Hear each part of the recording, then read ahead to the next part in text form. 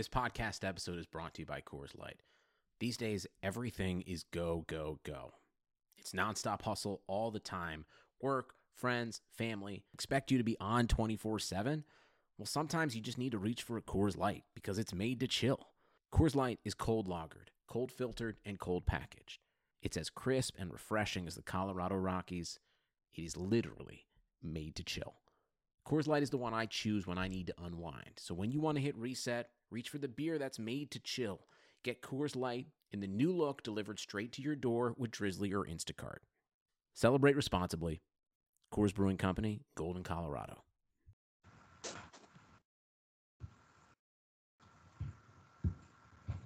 It is episode 62 of the Equalizer podcast, and believe it or not, it is the last one before the kickoff of the 2019 World Cup. I'm Dan Lauletta. Chelsey Bush is here doing the pod with me this weekend, and we'll get into a little bit of World Cup talk as we go along, but we are recording as usual on the heels of another NWSL weekend. I think you just said it when we were talking off air, a weird weekend, kind of to be expected because so many of the best players are not around. But I think even beyond that, there's a lot of unusual things going on in this league, aren't there? Yeah, for sure. The performances we saw this weekend, and I'm particularly thinking of Utah and Chicago, were absolutely not what I expected whatsoever from those teams.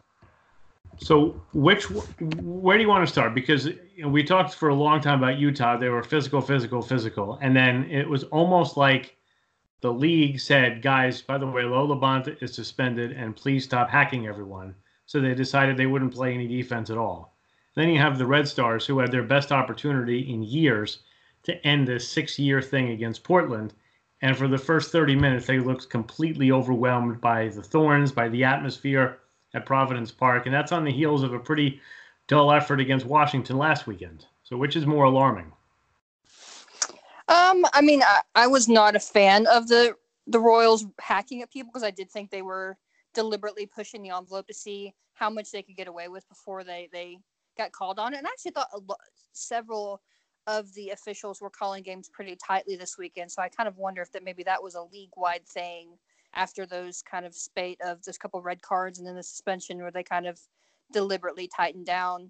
But for me, I think the more alarming thing is how poorly the Red Stars just might as well not have shown up for that first 45 minutes in Portland. Yeah, I think I agree with that. They leveled off a little bit, like for the first maybe half hour of the second half. But if you look at the lineups, the Red Stars should have been a heavy favorite in that match. And yeah, you'd expect the Thorns to come out jumping a little bit for the first 10 minutes. Biggest crowd ever for a home opener.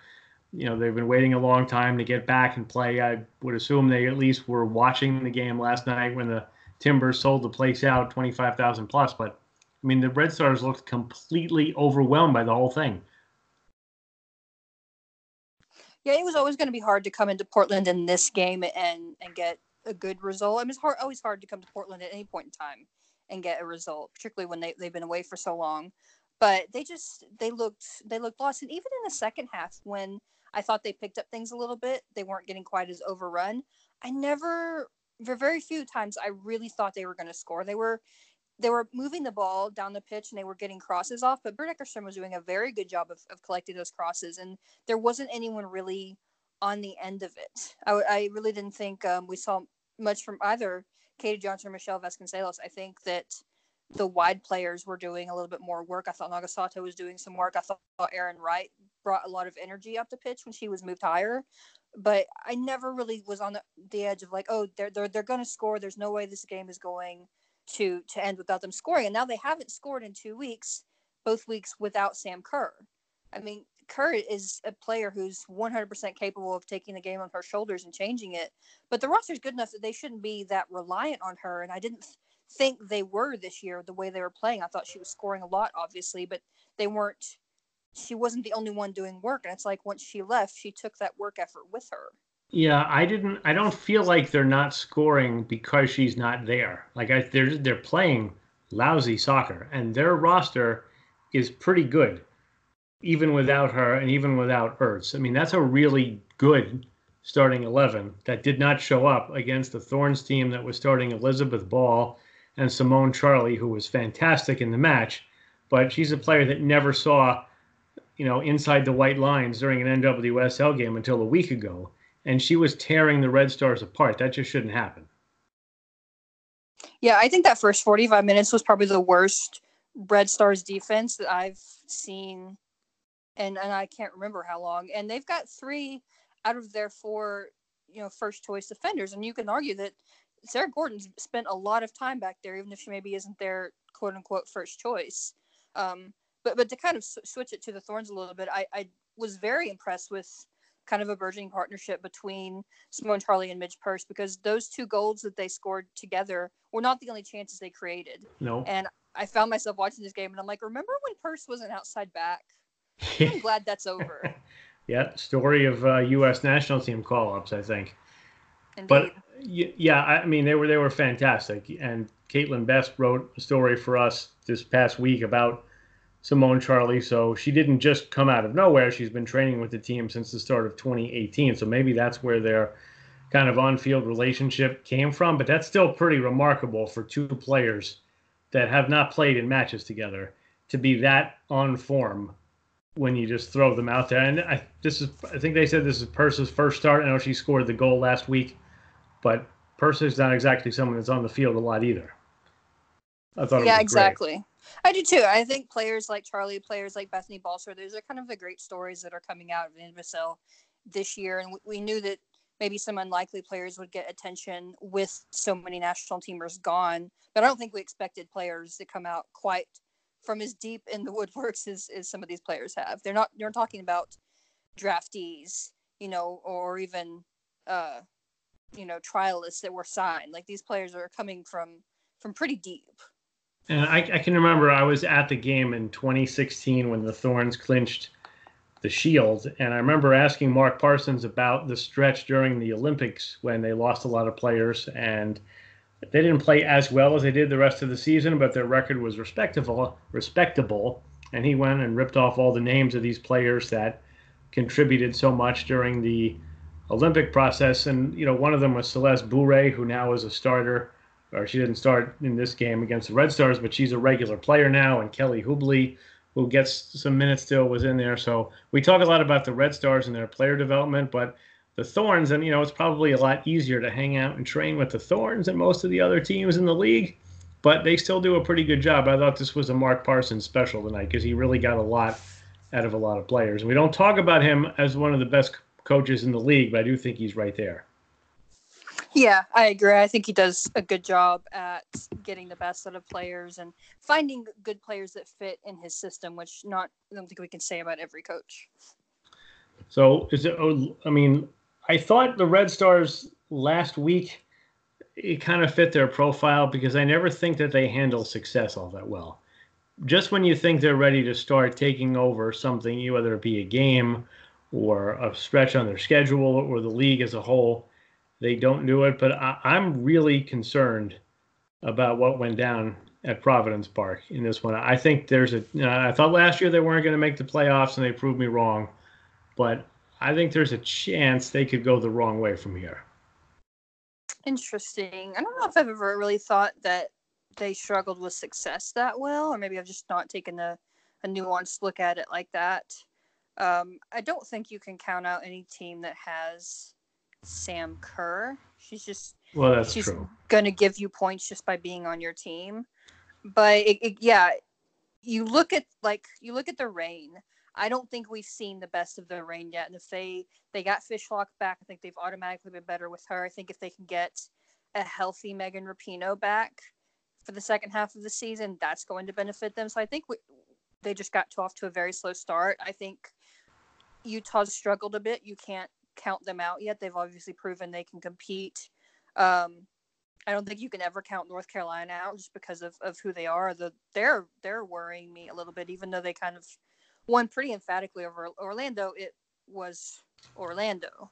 I think I said to somebody, you're not allowed to take positives out of that match, only negatives. Yeah, you did say that. So I'll give Hamilton the hat trick. She can get a positive for the hat trick. Yeah. So I think you have Washington that is surprising people left and right. You have Houston that's still kind of hanging in that will they won't they area. So, if Chicago drops enough points there in this period and other teams do well, yeah, they may be too far behind the handle, because they do have a habit, I think, of kind of sneaking in the playoffs at the last minute. Right. And of course, when the standings are packed like they are now, if you win 2 or 3 in a row or get 7 out of 9 points, you're probably going to move into the top 4, because somebody always has to be dropping points, because there's not enough teams that, everybody ahead of you can play somebody else. You talked about a lot of things, but let me get to Seattle for a minute. Let's do a little Seattle talk. They've had a weird season, because I thought against the Dash, they at times looked like a typical Vlatko Andonovski team, knocking the ball around, making a lot of good runs, meaningful build-up possession, and then they give it up in the 90th minute on a great strike by Christine Nairn, who might be the best player the league's ever seen at shooting from outside the 18. But how good is Bethany Balcer? And I don't just mean that she's got the 3 goals. She just looks like a really good soccer player. Whatever she's doing, she just does it confidently and looks like she knows exactly what she has to do and executes it. I've been unbelievably impressed with her. Yeah, it kind of makes you wonder what her development was in college, that she went from, not apparently getting not any real, Division I attention to this point. Yeah, I think you've hit on it with her. It's her confidence. She doesn't play with nerves. She's willing to take a shot that may not be the perfect one, but she's going to see what she can make out of it. I just, you had the one today where she initially was that goal where she was initially called offside and they overruled it. But there are some strikers in this league that would have stopped if they'd found themselves in that much space. Well, what's the breakaway percentage this year? It's not good. No. League-wide. No. And she just nothing phases her, it seems like. Were you okay with the offside being taken back? Once I saw the explanation, I'd have to go back and watch a replay. But if that's, if Pricelock did play the ball, then yeah, that's fine. I thought it was offside. I thought that it's a harsh call to overrule an assistant referee who has a much better line of sight. But if the defender played the ball deliberately, then then they made the correct call in the end. And if you watch it, the ref should have the better line of sight on the touch, because the AR would have been behind Pricelock. And would have been, and it was a very subtle touch. But she did kick her leg out, so obviously she didn't intentionally play Balcer through, but she did intentionally make a play on the ball. And I went to the referee camp a few years ago, and there was a long session about this, and I spoke to a lot of people about this, that if a defender intentionally makes a play on a ball, that wipes out offside. So I think they got it right. Yeah, I haven't watched the replay, but if that explanation is correct, then yeah, absolutely, they did the right thing. I would hope that if you're the center official overturning an assistant referee, then you would have a pretty good reason to do for something like that, when that's kind of offside's kind of their gig, Yeah, exactly. And it's one of those things where you want to really be sure about it. Yeah, you don't want to overturn it and maybe I got it wrong. But speaking of Pricelock, she made a couple of rookie mistakes, I would call, but I think I was actually pleasantly surprised with her in this match. Yeah, she was pretty good. I'm still not sold on Polkinghorne back there, so I think I'm open to maybe somebody else stepping in alongside Amber Brooks, who's like hey, let me play every week and be just good enough to get by, because I thought Brooks was pretty good in this game also. I don't know, there's something about the Dash, though, that's just not clicking where it should.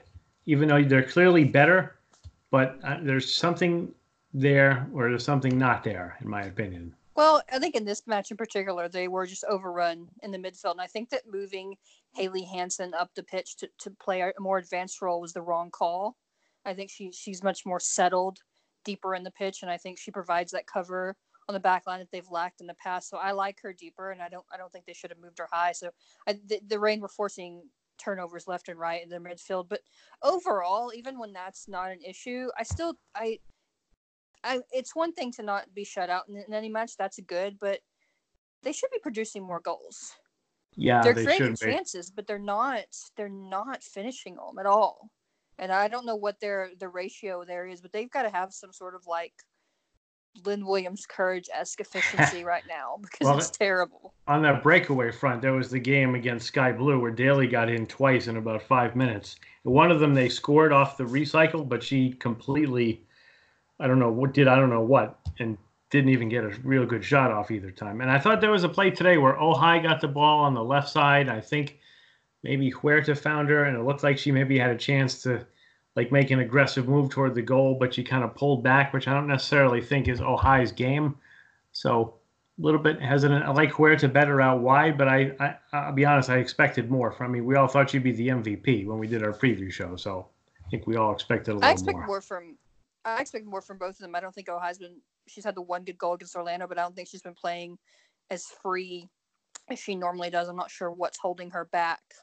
But yeah, they're just not producing in front of goal, and they're not being ruthless. Until they can do that, I think they're going to be stuck in sort of that mid-table zone. Yeah, it seems that way. I'm interested to see what Nairn and Schmidt can do if they play them together on top of the back line for an extended period of time, because I think they're both real good deep-lying type midfielders. Let's step out for a moment, and we'll come back with more NWSL talk with Chelsey. I'm Dan on the Equalizer podcast. Episode 62, Segment 2, with a friendly reminder to please rate and review the Equalizer podcast. The better ratings and reviews you give us, the better content we can give back to you. So please rate and review the Equalizer podcast today. And also don't forget to sign up for Equalizer Extra if you are not already a subscriber. The World Cup, by the time you hear this, will be 4 days away. Hard to believe, Chelsey. I'm kind of in denial at this point. When I left Canada, it was like, oh my goodness, 4 years. What am I going to do for 4 years? Now all of a sudden it's 4 days off. I can't believe it. Yeah, I don't feel like it's here yet. I think that first game's going to totally catch me by surprise because I just don't. People keep telling me it's less than a week away, and I'm like, no, you're lying. It also feels like the U.S. doesn't play forever because they don't play to, the 11th?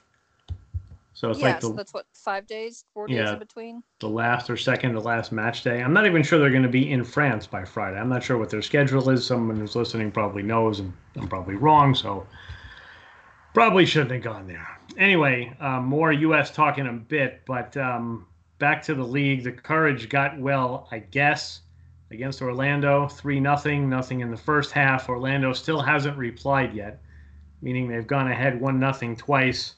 One game ended in a draw. The other game they lost. Every other game they've been shut out.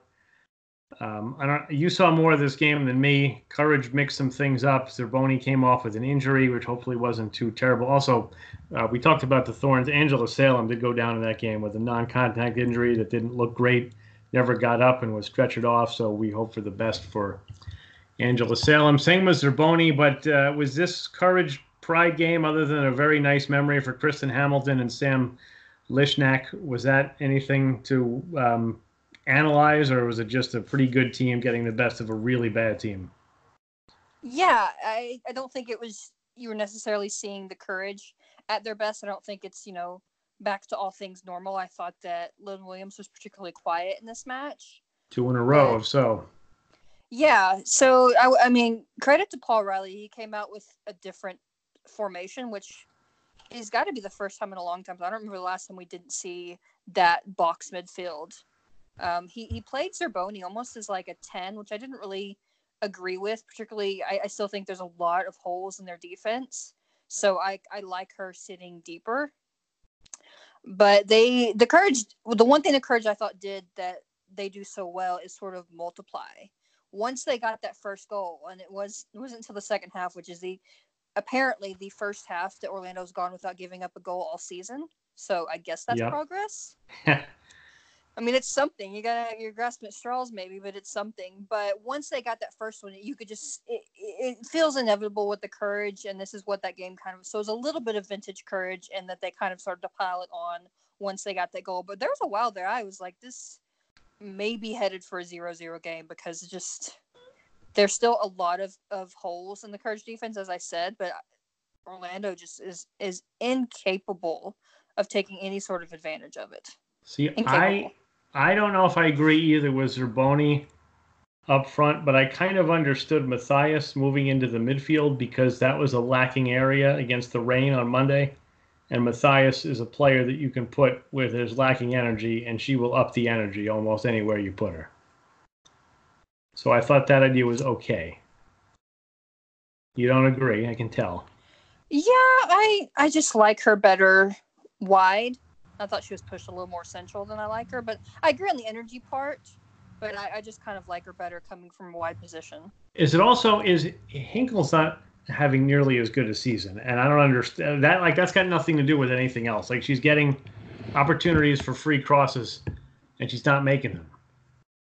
Well, she was doing much better with that last night. I will say that her service was. I think she picked up at least one of the assists. Her service was quite good. I don't think she's been as good, but I think there were times last season when she was absolutely on fire, and kind of like the courage as a team itself. You can only sustain that for so long. Very true.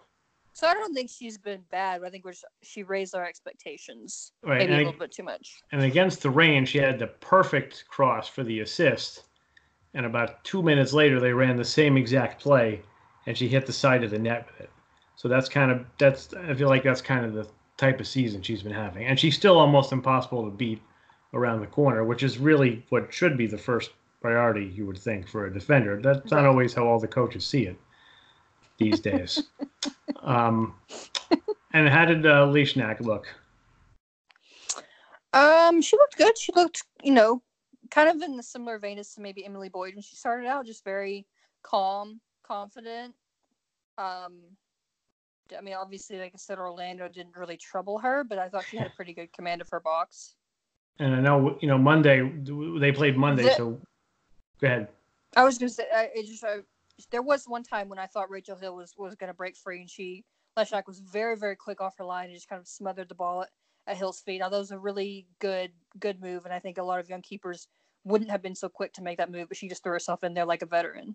And they played Monday, so they've actually played twice since we last had a podcast, and Caitlin Rowland on Monday was hellacious.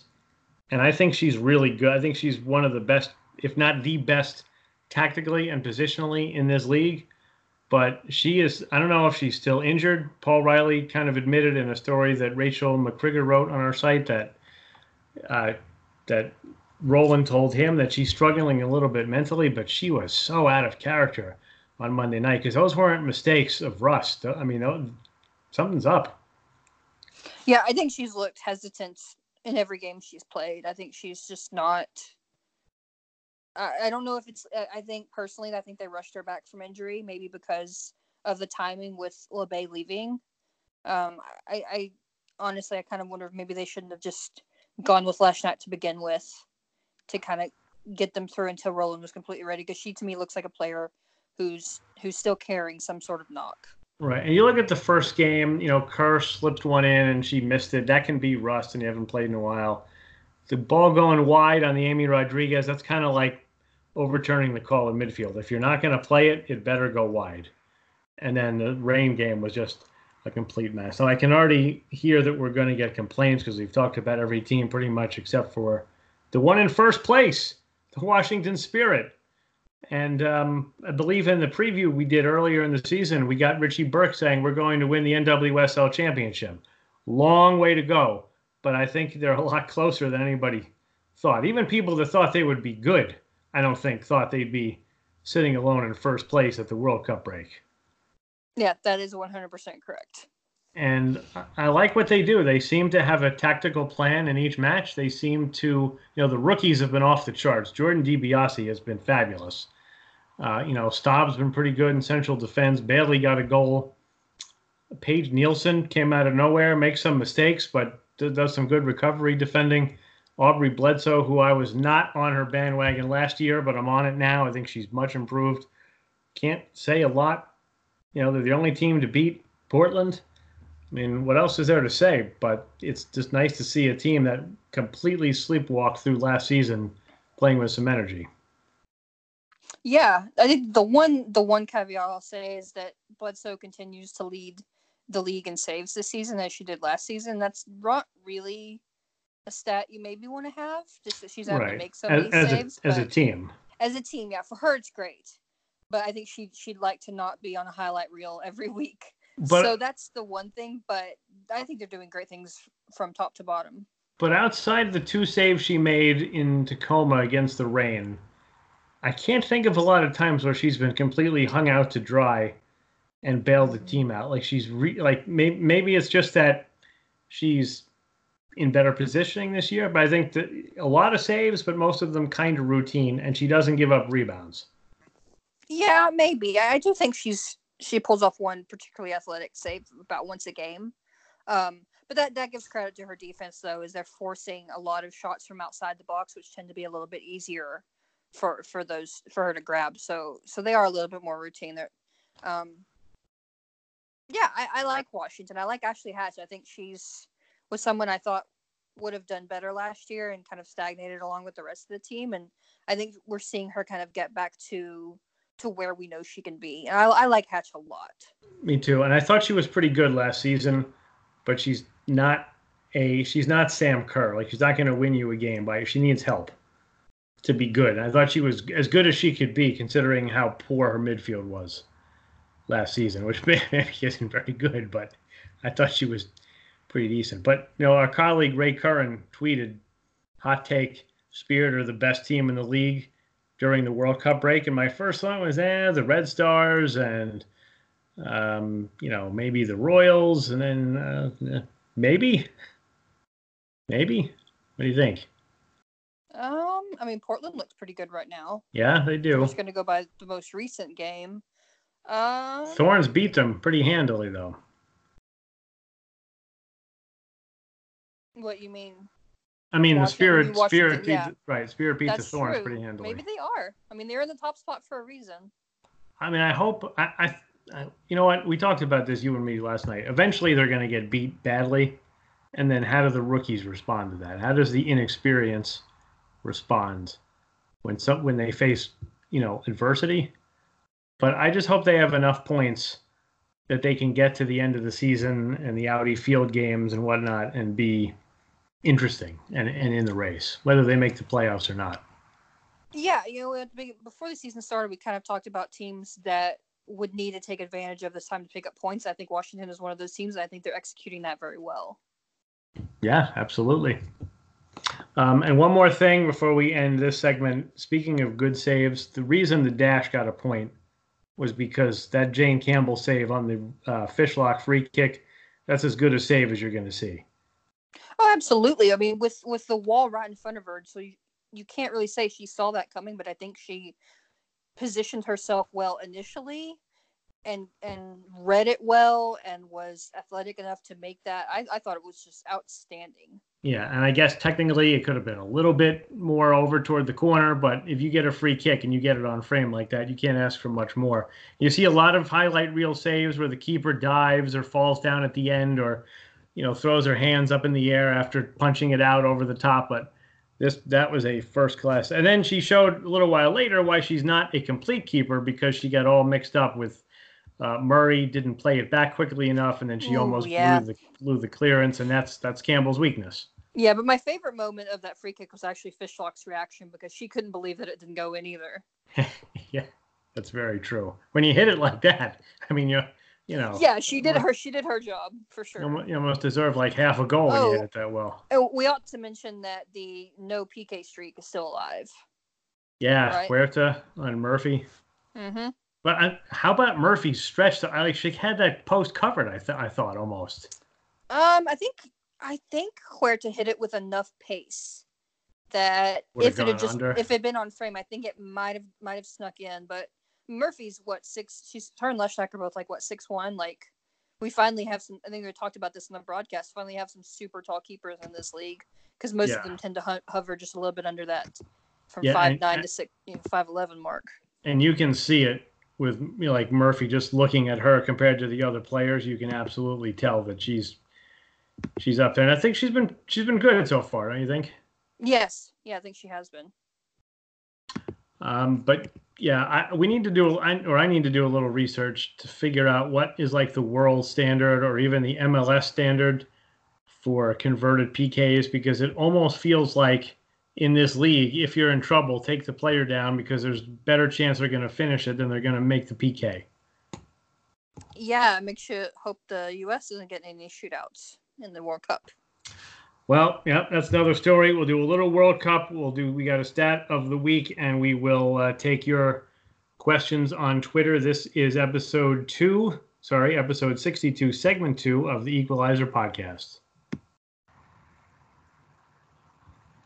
Third and final segment of the Equalizer podcast, and time for the sports reference stat of the week. And we talked a little bit about Sam Leishnak getting a clean sheet for the Courage in her NWSL debut. Well, we went back and looked, and she is the 9th goalkeeper to record a clean sheet in her NWSL debut. That includes going all the way back to 2013, where the only one to get one on opening weekend was Brittany Cameron of Sky Blue.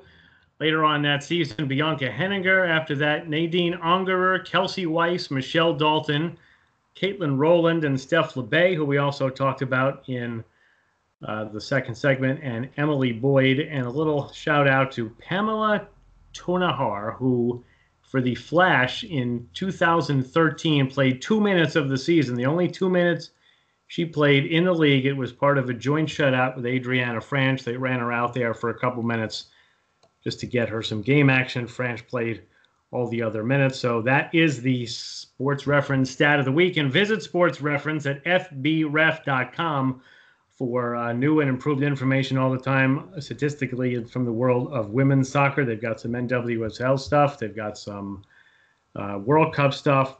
As you may or may not know, the World Cup starts in a couple days, so that's fbref.com. My name is Dan. I am with Chelsey, and we've got some questions. So let's start off with MK wants to know, don't miss Bourré, but what led to her being benched for game after game? We just talked her up, so now I guess we're talking about the downside. She's the one that came in for Salem. I would imagine just squad rotation. I didn't see anything or hear anything specific. Did you?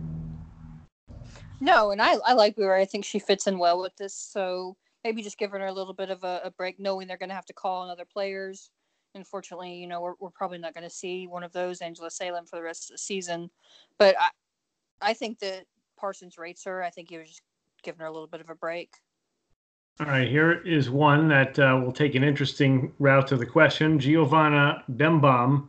Klopp became Liverpool coach in 2015. Only now he got a championship. That was the Champions League result over the weekend. I know that is a process, and Mark Skinner is having to deal with a lot of rookies because of the World Cup on the roster.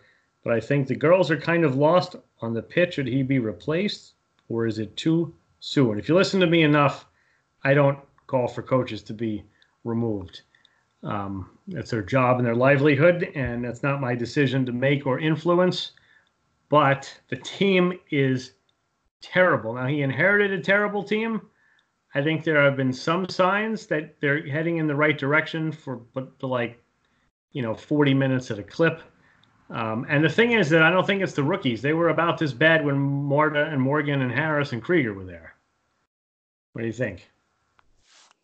Yeah, I think it's too early to call for anyone to be replaced. He hasn't been able to do much with this roster. As you said, he inherited it. I don't think they're any worse than they were under Sermani, especially towards the end there.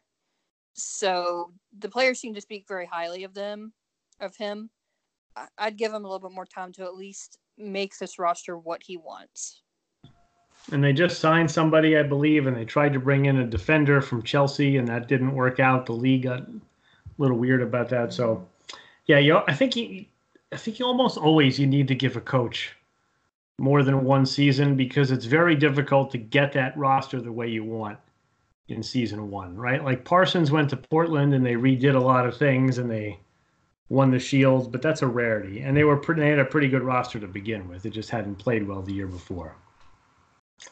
Yeah, I think as long as your team is showing some signs of change and you're actively trying to do things a little bit differently, like he is, bringing in Claire Emsley, trying to bring in a center back for getting blocked for whatever reason, give him a little bit more of a chance. It's just going to be a long process.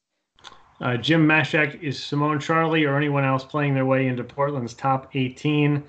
I mean, based on what I saw against Chicago, Charlie's definitely in the 18 for the long run. But don't underestimate how many talented players are gone from there. Tobin Heath, Christine Sinclair, and Lindsay Horan alone probably are a playoff team. Yeah, I think that's the downside of Portland is they do have a really deep roster, a very good roster, and I think have exceeded some of our expectations. I think we thought they'd struggle a little bit more during this break, but you can only fit so many people on a roster. All right, Tristan says, I've thought if you shut down Rodriguez, you shut down Utah.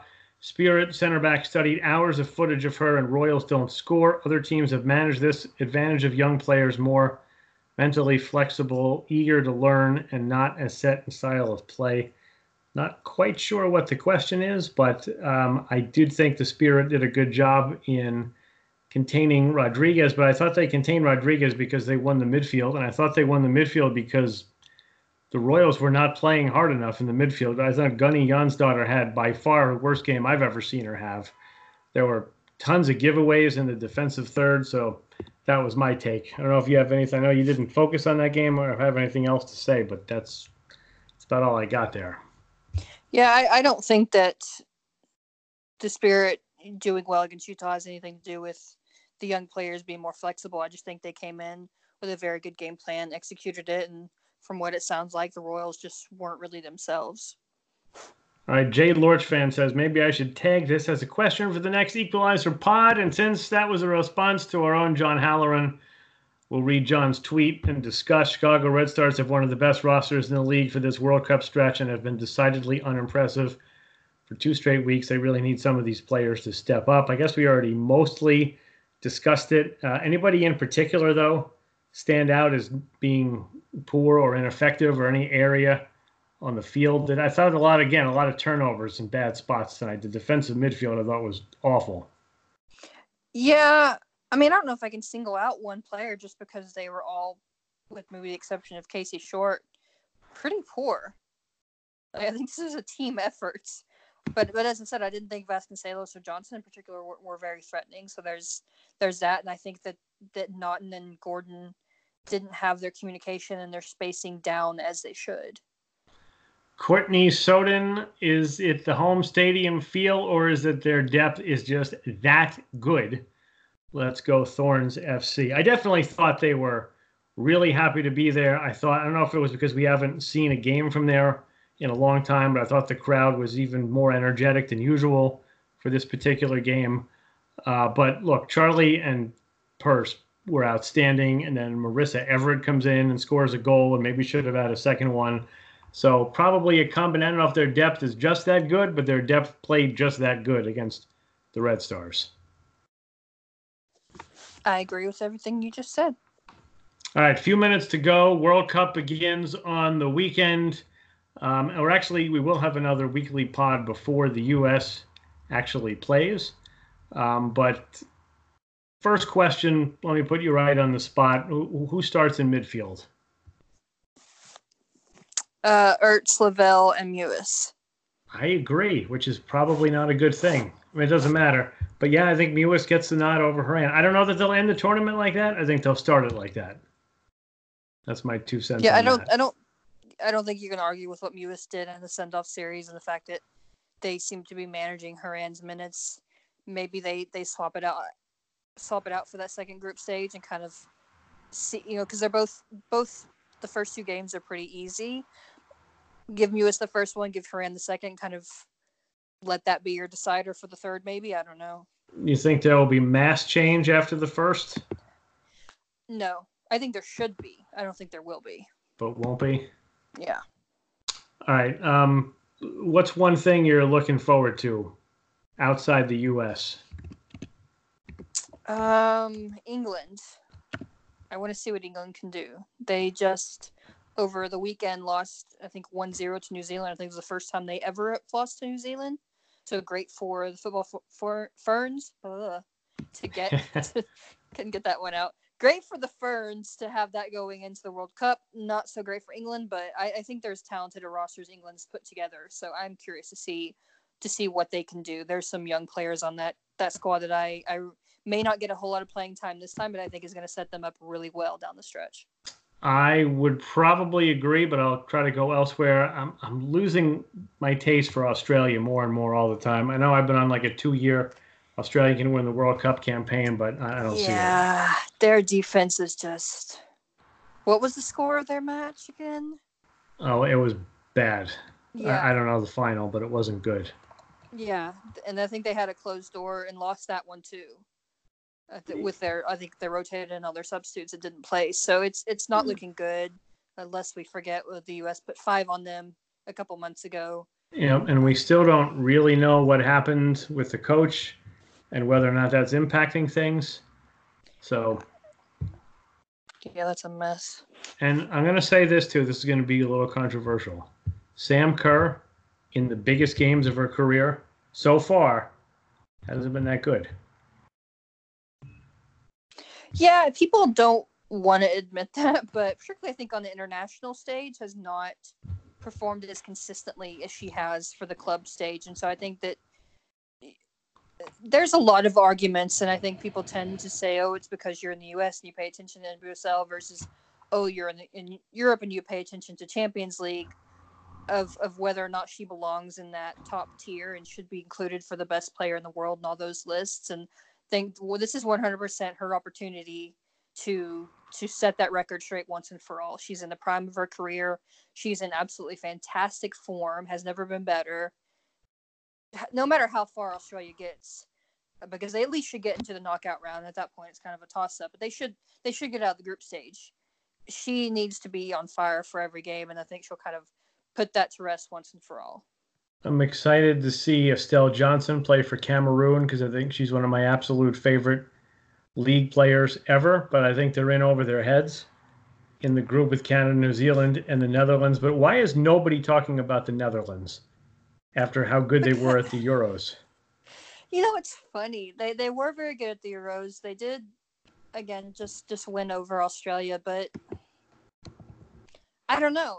I look at them and I say they're entertaining and they have their moments. I just don't know if I see. I think there's a couple of players that, like Martin Zimedema, I don't think you can shut down, but I think you can shut down Shanice Van Sanden, and I think you can take away, if you just slow them down, I think you can do something against them. And I don't know that their defense is as good as it needs to be. And I mean, you look back to what was it, 2004, I think, when the Greek men came kind of out of nowhere and won the Euros. They won like every match, 1-0, and never really impacted any other big tournament again after that. So just because you win one doesn't mean you have to be good at another one. Couple more things here. Can Scotland make any noise? Like, are Little and Corsi and a couple of other players, I feel like they're in an interesting group. England and Japan are tough. They should beat Argentina handily. They could sneak in. I think that they have more. You have players like Caroline Ware, who are fantastic.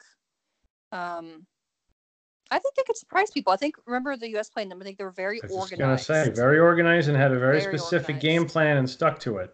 Yeah, and I think there's some players, I think the teams could sleep on them and maybe say, oh, well, shut down Kim Little and then you'll be good. And I think, like I said, like Ware, other players, they could do some damage. Got also in that group, Japan, England. That's a rematch of the own goal game from the 2015 semifinal, which I was at. Still one of the most stunning things I've ever seen. Hey, it happened. Why did you have to go there, Dan? It happened. Did it not happen? It happened. I try to forget it. I'm telling you, I was there. I've never been so, I don't know how the right word, I've never been so moved by something like that at an actual match or a game of any kind ever in my life. It was something to see. But you know what? They all handled it pretty well. Mark Sampson, say what you will about how he left, handled that brilliantly. And even Laura Bassett, I think, going forward, had some interesting perspective on it. Last thing. I arrive in France in time for this USA-France quarterfinal that I kind of think maybe France could get tripped up in the group stage if they're not playing that freely. I think we've seen, including the U.S. in '99, that hosting is not that easy. This team is absolutely talented enough to win this World Cup, but they're also possibly mentally weak enough to go out in the 16s or the quarters. What are we thinking about France? I think they're always like one Buhati screw up away from falling apart, to be honest. That seems to never actually happen, though. Does it? Do you remember, were you watching in WPS when Jenny Branham was in goal for Sky Blue? I can't remember that long ago. She was along the Buhati lines, where she would just come out and play like 25 yards up, and she would give up rebounds, and then she would like take a cleat in the stomach, and she would grab the ball and be down for like 2 minutes, and you'd think for sure this is it. She's coming out of the game, her season's over, and then she would get up and do it again. And she never, in that magical run when they won the championship, she never made that fatal error. So I think Buhati maybe has that kind of World Cup in her. Maybe. No, I think if they get on a good run, I think if they do well in the group stage and kind of get those initial hosting nerves out of it, I think they could go very deep. I think they've shown how they can do against the U.S. And no, I think they're going to have a good tournament. I feel good about them. So if they play the U.S. in that quarterfinal in Paris, and I was talking to someone recently about whether there would be more U.S. fans or French fans in the stadium, but how does that match go? Obviously not knowing how each team fares in the group stage. France, by the way, has 3 legitimate games: South Korea, Norway, Nigeria. The U.S. has like maybe 1.5. But I think that's to their benefit. I think they do have a tough group, but I think that I'd rather have a tough group than coast through the group stage. Gosh, especially maybe go on record. Well, you don't have to go on record yet, but I think the U.S. is winning the World Cup. So I'm on record right there. U.S. wins the World Cup. No, I don't know. I'm not particularly confident in the U.S. defense. Okay. I think France could take that quarterfinal. All right. Well, I hope it happens, because whoever's in that quarterfinal, I'll be there. So I hope it's USA and France. And honestly, if it's one or the other, I prefer France, because I'd like to see what it would be like to be at a France game in France. I've already seen the U.S. enough times. And maybe they'll be back for the semis and final. All right, that's it for the Equalizer podcast. The NWSL is dark for 1 week. They are framing it as a World Cup break, but it's really just as similar as all the other FIFA breaks they've taken over the last few years. But Chelsea, enjoy the opening game. Hopefully you remember that it's on. That's France and South Korea on Friday afternoon in the U.S. And we will talk to you next week on the Equalizer podcast. For the ones who get going when the going gets tough, and the ones who know we're tougher together. For the Pathfinders breaking new ground, Grainger offers supplies and solutions for every industry, as well as fast access to experts and 24/7 customer support. Because we know you have people depending on you, so you can always depend on us. Call, click Grainger.com, or just stop by. Grainger, for the ones who get it done.